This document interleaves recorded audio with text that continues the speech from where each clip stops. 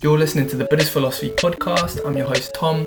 In this episode, it's part 2 of a conversation I was having with Garfield on his book Engaging Buddhism, Why It Matters to Philosophy. In the first one, we were talking about how and why we should engage with Buddhism. And in this episode, we do some engaging. Okay, so far we've kind of been discussing mainly methodological questions of kind of how we're going to approach and why we're going to engage with Buddhist philosophy. So I guess now we can get onto the actual engaging itself that you do in the book. And so I think a good place to start is your account of dukkha, because yours is a different translation from the traditional one, from what I understand. So can you tell me a bit about what's motivated how you characterize dukkha? Okay, so I don't think it's very different. I mean, people have used the word suffering for dukkha a lot, but people use a lot of different terms for dukkha, which really indicates the complexity and the breadth of the semantic range of the term. So I prefer suffering, but people have used uneasiness, unsatisfactoriness, dis-ease, being uncomfortable, unsatisfying, all kinds of things like that. But let's talk about dukkha itself. And I'm just going to use the word suffering because I think it's a pretty good word. It indicates something that happens to us that we don't like, and that happens to us, not something that we do. And dukkha is important in Buddhism because it is what's called the first noble truth, or the first ennobling truth. And that these are the insights that the historical Buddha, Siddhartha Gautama, propounded in his very first teaching after his awakening, the discourse Turning the Wheel of Dharma. And so he announced these 4 noble truths that represent really the foundation of all of Buddhist thought. Now, of course, we don't say that truths themselves are noble or ignoble. They're truths that one ought to take seriously if one wants to be noble, is the best way to parse that term, or truths for the noble, or something like that. Anyway, the first one is that all of existence is pervaded by dukkha, that all of existence is pervaded by suffering. And when I say that to my students, they say, well, that's a really pessimistic idea. That's a real downer. Who would ever want to believe that? But the longer you think about it, the deeper an insight it becomes. And in the Buddhist tradition, we distinguish 3 different levels of suffering. And when you sort of imagine these, you really begin to see the power of this insight. The first level is often translated suffering as suffering, though I've encountered a lovely translation from Thupten Jinpa that I'm now using, evident suffering, suffering that's obvious to us. And that includes things like toothaches and headaches and traffic jams and pandemics and all of the stuff that happens that is obviously unpleasant that we don't like. And so part of the truth of suffering, or the truth of dukkha, of the universality of dukkha, is that our lives are permeated by this. Now, sometimes people will say, oh, but that's just not true. There are times when I'm absolutely free of all suffering like that and having a really good time. Say when I'm on the beach, beautiful sunset, sipping a margarita, totally relaxed, don't have to go to work, nothing like that, no suffering at all. And then you want to say to somebody like that, you say, so you're not experiencing any suffering or any unease at all? And they say, nope. And I say, are you aware that people are dying by the tens of thousands from COVID around the world right now? Are you aware that people are dying from Ebola in Central Africa? Does it bother you that there are terrible civil wars raging in Sudan and in Mali? Now they have a choice now of 2 replies. They can either say, oh yes, that really is a problem, in which case their very awareness of that means that they are suffering, even if they haven't been paying attention to it. They're suffering from awareness of the suffering of others. Or they could answer, yeah, that's happening, but it doesn't bother me. In which case they're suffering from being an asshole. That is, they're suffering from being somebody who has to recognize that they've just said that it doesn't matter to them that other human beings are in terrible agony. And they know that they can't endorse that. They know that they can't really accept that view of themselves. And so they're at least suffering from a moral cognitive dissonance. When you put those things together, you recognize that our entire lives, every moment of them, are permeated by some aspect of evident suffering or the suffering of suffering. The second level of suffering is a slightly deeper level of suffering, and that's called the suffering of change in Buddhism. And it has two dimensions. Here's the one easy dimension. You might be young and healthy and fit right now, and a lot of my students are like that. And if you look at somebody like me, you recognize that your future isn't all that rosy. It's kind of all downhill as a long, slow, or maybe quick progression to illness, dementia, disability, maybe a horribly painful disease, and finally death. That is actually what human life looks like. Sorry to break the news to you. The alternative to old age, sickness, infirmity, dementia, horrible pain, and death is dying really young. And most people don't find that very attractive either. So part of the suffering of change is that no matter how good you think your life is, it's going downhill. Another aspect, and again, that is universal. Our existences are permeated by the awareness of our own mortality. The sociologist Lawrence Becker, a 20th century sociologist, has a word for this. He calls this terror and terror management. He says that our lives are absolutely permeated by the terror of death. Shantideva, by the way, 9th century Buddhist philosopher, had this idea too, that basically the root of suffering is a constant subliminal awareness of our own mortality and a desperate attempt to fend that off. And again, telling people that they're going to get old and die isn't telling them something that they don't know. It's usually telling them something that they do know and spend a lot of time trying to repress. And that itself is an aspect of suffering. But then there's the second dimension of the suffering of change. And that dimension is that even the things that we really like and really enjoy stop being enjoyable after a while. You can try this. You can start on, say, a 2-liter box of chocolate ice cream and start with a few spoonfuls, and they're really delicious. Keep eating. For after a while, when you're halfway through it, it gets a little boring. By the time you're well into that second liter, you're beginning to feel vaguely sick and you don't want any more. That ice cream, which was at one point a source of happiness, has become a source of suffering. And so much of our lives are like that. Think about that pop song that you absolutely loved when it first came out and listened to again and again and again that you now can't stand to hear. That's an example of the suffering of change as well. And again, that permeates our existence. The deepest level of suffering, on the other hand, is what Buddhists call the suffering of the pervasiveness of conditioning. And that's the fact that our lives are basically out of our control. We think of ourselves, we'd like to think of ourselves as autonomous centers of agency who can stand on our own 2 feet, protect ourselves, achieve what we want to achieve, avoid what we want to avoid, and be generally in control of our lives. Well, we forget that there are pandemics that upend everything that we want, or tsunamis, or illnesses, or drunk drivers who might hit us even though we're very careful and cause us injury or death, or just friends who need us and draw us away from what we'd like to do. Our existence and what happens to us from day to day, year to year, and throughout our lives is so much an effect of what happens from outside us that the idea that we're in control is a complete fantasy. And the disjunction between our desire to want to control our lives, to want to ensure our own happiness, and the fact that we're actually not in that kind of control is universal, constant, and a source of deep suffering. And the Buddha's insight was that that level of suffering, that suffering of pervasive conditioning, is really the profound one that permeates our lives, that gives rise to the suffering of change and to evident suffering. So when the Buddha says our entire world is permeated by suffering, that's what he has in mind. And I think it's really hard to deny that idea. From the standpoint of Buddhist philosophy, that sets us with a deep existential problem. Because the very point of suffering, and of calling it suffering, is that people don't like it. People don't want it.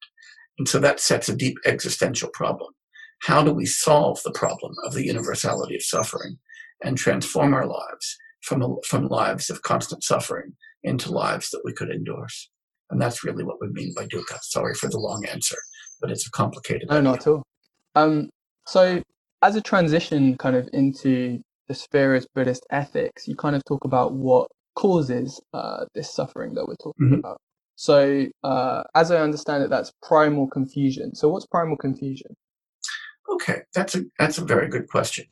The second truth the Buddha announced at Sarnath was that suffering doesn't just happen. We have these bumper stickers throughout America that say "shit happens." You could think of that as the second noble falsehood. The first noble falsehood is life is good.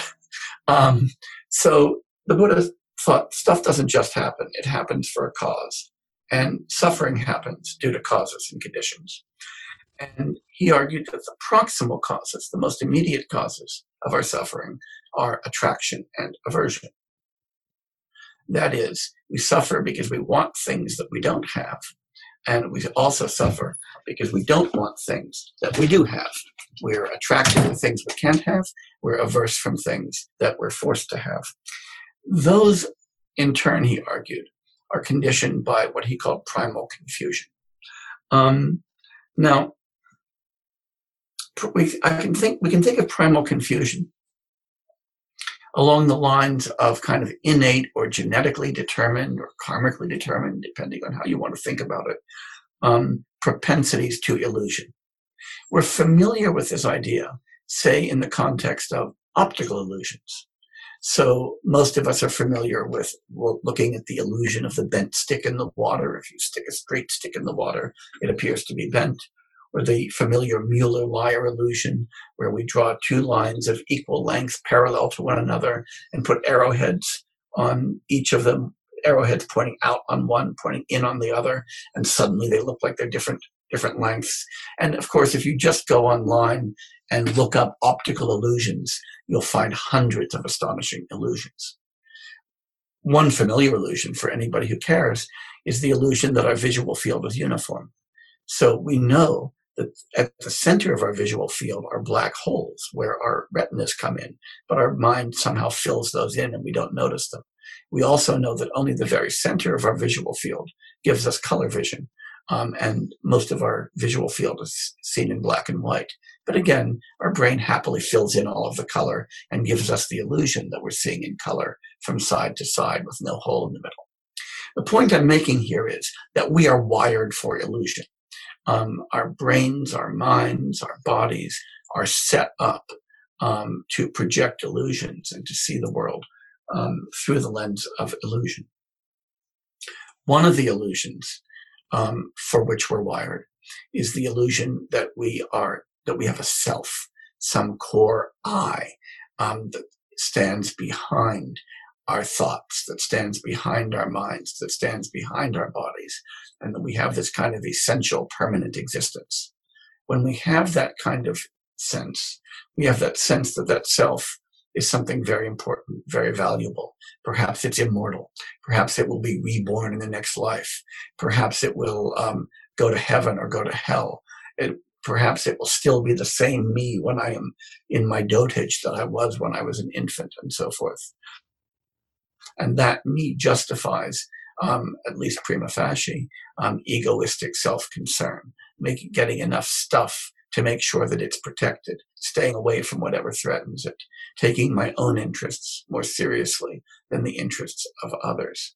And so that aspect of primal confusion, the idea that I exist essentially, that I exist as a self, the Buddha argued, is really what lies at the basis of the attraction and aversion that lead to the pervasive suffering that we have in our lives.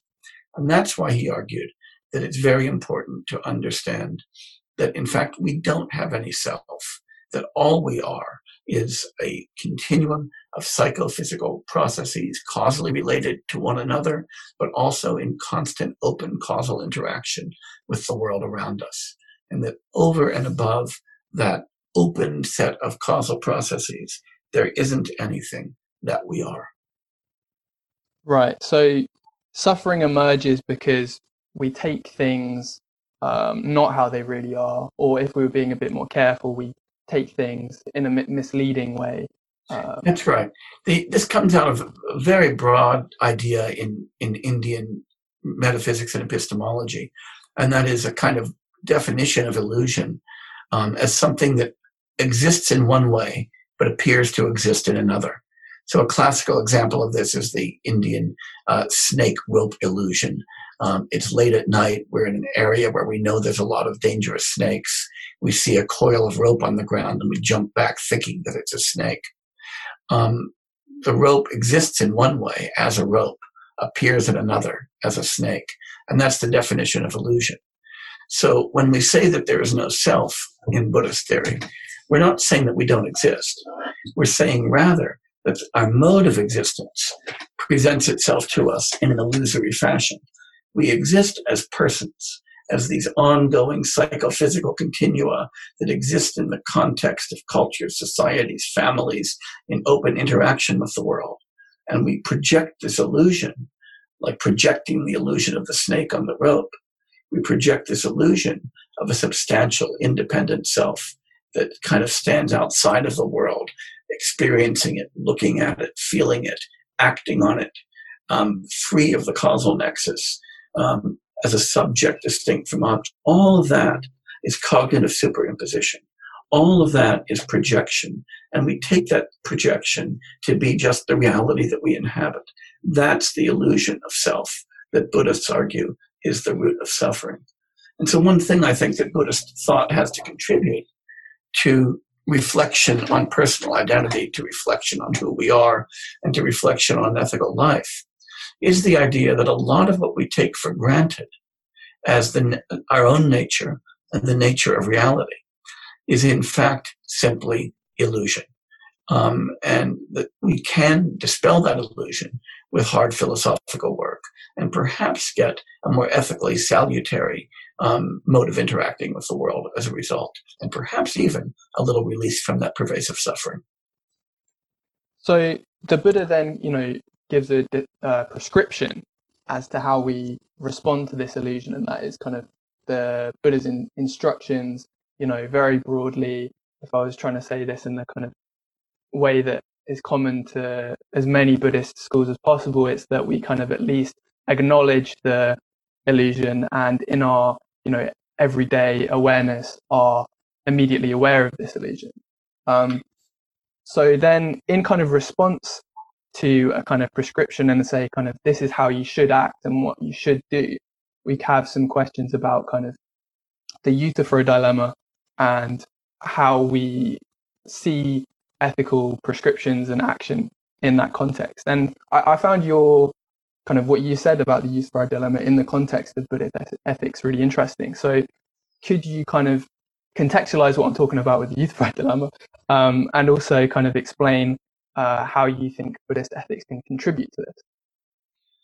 Yeah, I mean, the Euthyphro dilemma, coming from Plato's early dialogue, the Euthyphro, is this: do we understand that things are morally right because they're antecedently approved of by some religious authority, or are things approved of by religious authority because they're independently morally right?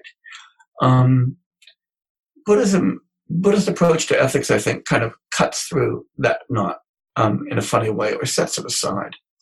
Because when we look at Buddhist ethical thought is not specifically about what we do or about what's approved, and we don't have a religious authority that's either approving or disapproving of what we do, or a set of obligations. Instead, Buddhist ethical thought is about transforming our way of experiencing the world. I've put this in a few places in the following way. Most, not all, but the vast majority of Western ethical theorists think of the domain of ethics in terms of what the right actions are, how we ought to act, or what our reasons for action ought to be. I call that output ethics. It's about what we do, what comes out of ethical reflection. And that's broadly true of much of the Western ethical tradition. The exceptions, I would say, would be the Stoic tradition and the British sentimentalist tradition of people like Hutchinson, Shaftesbury, Mandeville, Hume, and Adam Smith that comes out of that Stoic tradition. But that's a small stream within Western moral thought generally. Buddhist ethics, on the other hand, is more on the input side. It's about how we experience the world. And so when we think about ethical thought and we think about ethical practice in a Buddhist context, what we're thinking about is personal transformation. Transformation from seeing the world through the lens of illusion that almost inevitably results in attraction, aversion, egoism, and so forth, and transforming ourselves into beings who see the world properly, who see the world through the lens of interdependence, of dependent origination, as we say in the Buddhist world, praticca samutpada, who see the world in terms of selflessness, and so see ourselves as participating in an open causal and moral interchange with others and with the rest of the world. The Buddhist rubric for understanding what that kind of decentered view of the world, where I don't see myself as the center of the moral universe, but just as part of it, comes through what are called the Brahma Viharas, or the divine states. And those divine states are friendliness, care for others, rejoicing or being happy at the success of others, and impartiality. These four states that are meant to work together. And when you think about those four states together, friendliness involves wishing well to others because one recognizes one's commonality with them. Care for others because one recognizes that suffering, pain, and so forth are bad per se. Not because they're mine, but they're bad per se. My suffering is bad, not because it's mine, as Shantideva emphasizes, but because it's suffering. And if that's true, then your suffering and her suffering and his suffering are also problematic and something about which I should care. Happiness is something that deserves rejoicing. And it's not just because it's my happiness, but because it's happiness. I rejoice at my happiness, not because it's mine, but because it's happiness. And that's a reason to rejoice in the happiness of others as well. When I recognize there's nothing very special about me and nothing very special about those who are near me, I develop an attitude of impartiality and equanimity. All of these are attitudes that contribute to decentering myself and not seeing myself as, kind of the middle pole of the moral universe. Buddhist ethical thought is about that transformation and about how to transform ourselves from somebody completely blinded by primal confusion to somebody who interacts with the world in a rationally sensible way. And then we don't have to ask, is that right because somebody else approves of it? Do they approve of it because it's right?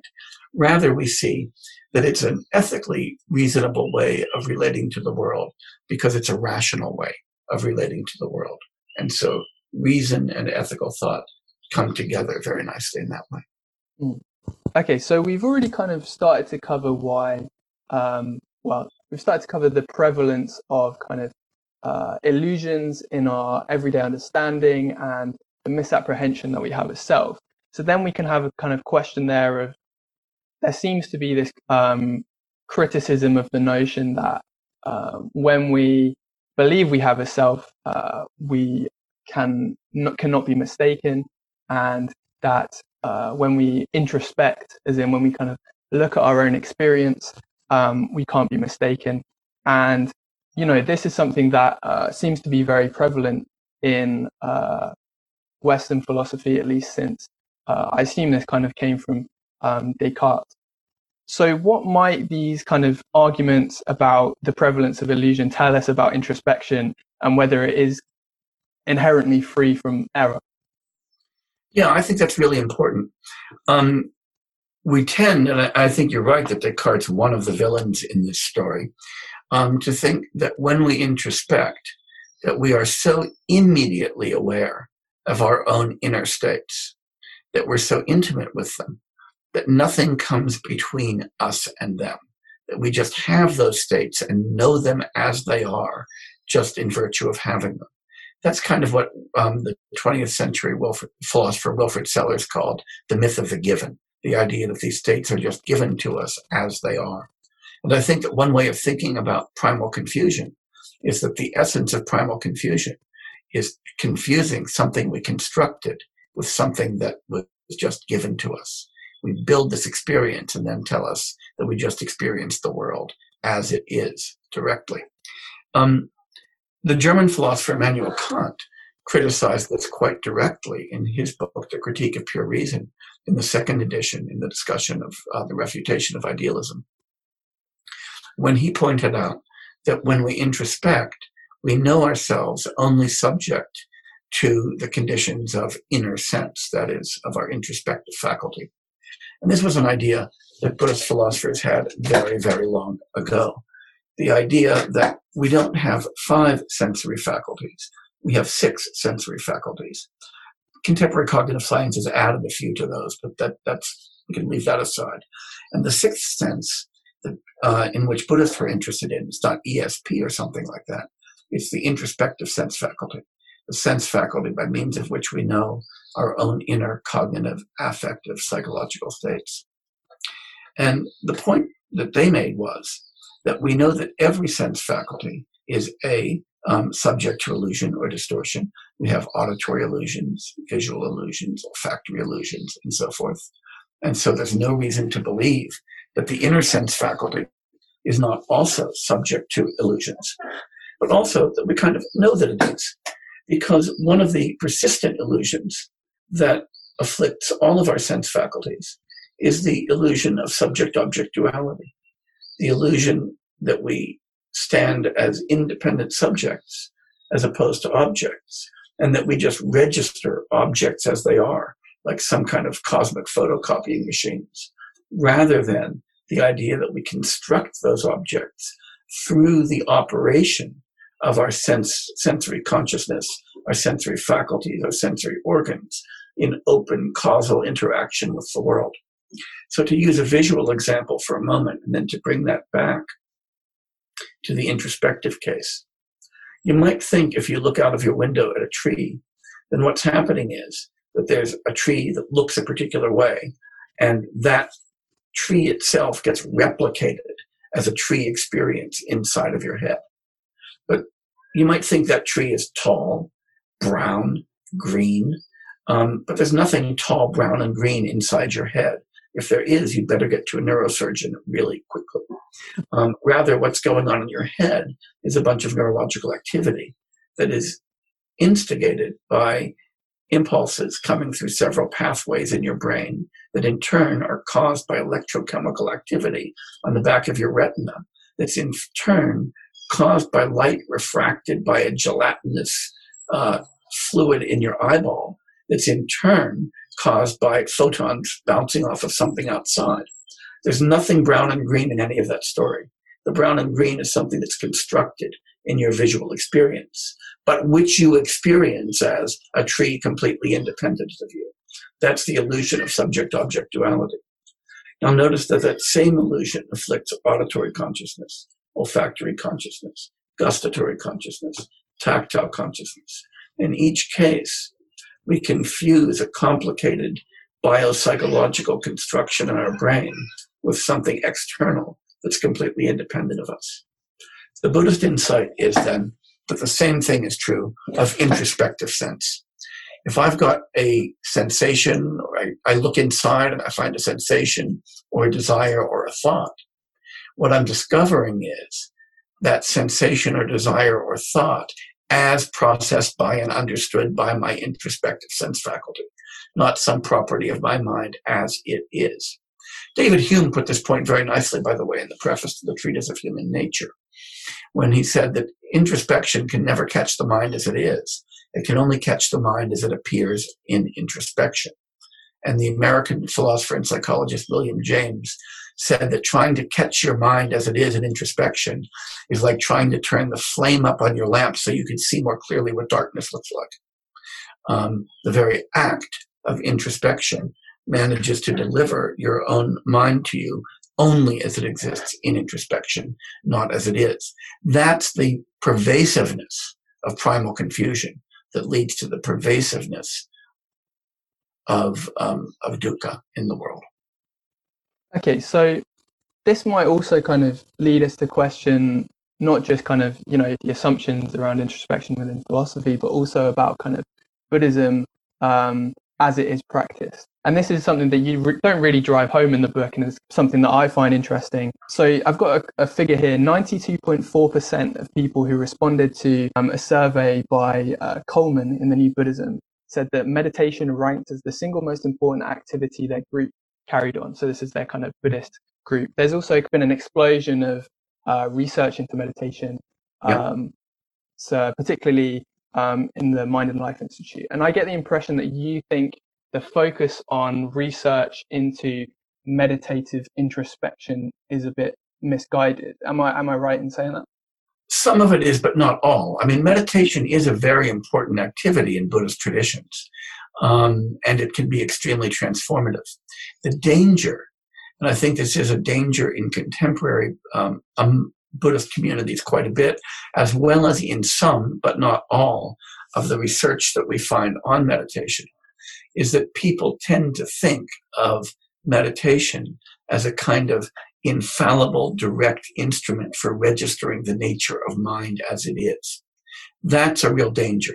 That's just replicating primal confusion in an attempt to dispel it. Instead, we want to think of meditative practices, and there are many different kinds of meditative practices, both within and without the Buddhist tradition. We want to think of meditative practices as techniques for transforming, for reshaping our experience that might be very useful, but they can be very useful even despite the fact that what they don't do is to give us a direct access to the nature of our cognitive experience. The idea that somehow we have an infallible instrument that delivers the nature of mind as it is, I think is a gross illusion, and often an illusion that I hear when I listen to people in meditative communities and to some researchers who make use of meditative subjects. So, the fact that we have this interesting tool of meditation doesn't mean that we should ignore the fact that we've found that the unconscious plays important role in understanding the mind and how consciousness works. No, and in fact, that if we're careful, we find that meditative insight can lead us to that understanding, and to know that that is true even of meditative practice itself. If what you're looking for is the foundation that gives us some access to reality as it is, the real message of Buddhist epistemology is there is no such thing. We're kind of getting closer to the question of qualia in study of consciousness. And this has been quite an important, argument in philosophy of mind for, against functionalism primarily. Actually, to an extent, but it's been an important argument. And there's this kind of argument surrounding zombies. And you said that I thought this was very interesting, not necessarily, means anything as an argument, but every single Buddhist philosopher you'd discussed with had not found philosophical zombies as a thought experiment remotely convincing, which is quite striking, I guess. So can you tell me a bit about what zombies are and why you think this is the case? Yeah. Zombies are one of the more peculiar characters introduced into recent Western philosophy of mind. And they're introduced in order to try to demonstrate the reality of some kind of inner experience or phenomenal consciousness, and that it makes some kind of a difference to who we are. And the idea is that we can imagine beings just like us, functionally identical to us, with all the same beliefs, desires, and behaviors, but without any phenomenal experience. And we're different from them in that we also have this phenomenal experience or these qualia. And that demonstrates that this awareness of qualia, this phenomenal experience, is somehow essential to our distinctively human lives. Notice that that's an incoherent thought experiment. It's akin to saying, yeah, there are some circles that aren't square, but we can imagine square circles too. And the difference between the circles we know and those other circles is they've got squareness and ours don't. And you'd say, wait a minute, that doesn't make any sense. You ought to say that about zombies too, because zombies are supposed to be functionally identical to us. But if they're functionally identical to us, their beliefs are supposed to be caused by the same things as our beliefs. And since they have all the same beliefs that we do, they believe that they have qualitative experience as well. And since our beliefs that we have qualitative experience are, according to this story, supposed to be caused by our qualitative states or the qualia that we introspect, it would follow that zombies have to as well. And so you can't both have functional identity and the lack of qualitative experience. And since most Buddhist philosophers think of our cognitive lives, our perceptual lives, our affective lives, as this ongoing causal stream that involves our constant causal interaction with the environment around us, none of them have ever believed that somehow the properties of our environment outside of us are replicated by inner properties or inner paint. Outer blue is replicated in inner blue. And so they've never even been tempted by the idea that zombies are supposed to convince us of. And they've never been tempted by the idea that there's more than one way that perceptual beliefs could occur, A, with qualia, or B, without qualia. And I think that makes perfect sense. Mm. So if zombies are possible, I might be a zombie. If zombies are possible, you are a zombie. Yeah. Yeah. Okay. So am I right in saying that you have 2 books that are coming out this year? I've got one that's definitely coming out this year that is co-authored with my colleagues Yasuo Taguchi, Bob Scharf, and Graham Priest, and that is called On What Can't Be Said, Paradox and Contradiction in East Asian Philosophy. And then another book that will probably come out next year on Buddhist ethics for philosophers. Another one with a very large team, a team of 10 people called the Yak Herds, that is an intellectual history of a debate in Tibetan epistemology that will come out in 2 volumes, probably late next year. And they both sound very exciting. They are. And they'll make great movies. Thank you so much for coming on and kind of talking to me. I've really enjoyed this. Thanks very much, Tom. And I've enjoyed it, and I wish you and your listeners good health and safety in these terrible times. Okay, so that's the end of this episode of the podcast, and it's the end of the first 2 episodes, which were a discussion with Jay Garfield. Next week, it's going to be a discussion with Glenn Wallace about his book, A Critique of Western Buddhism.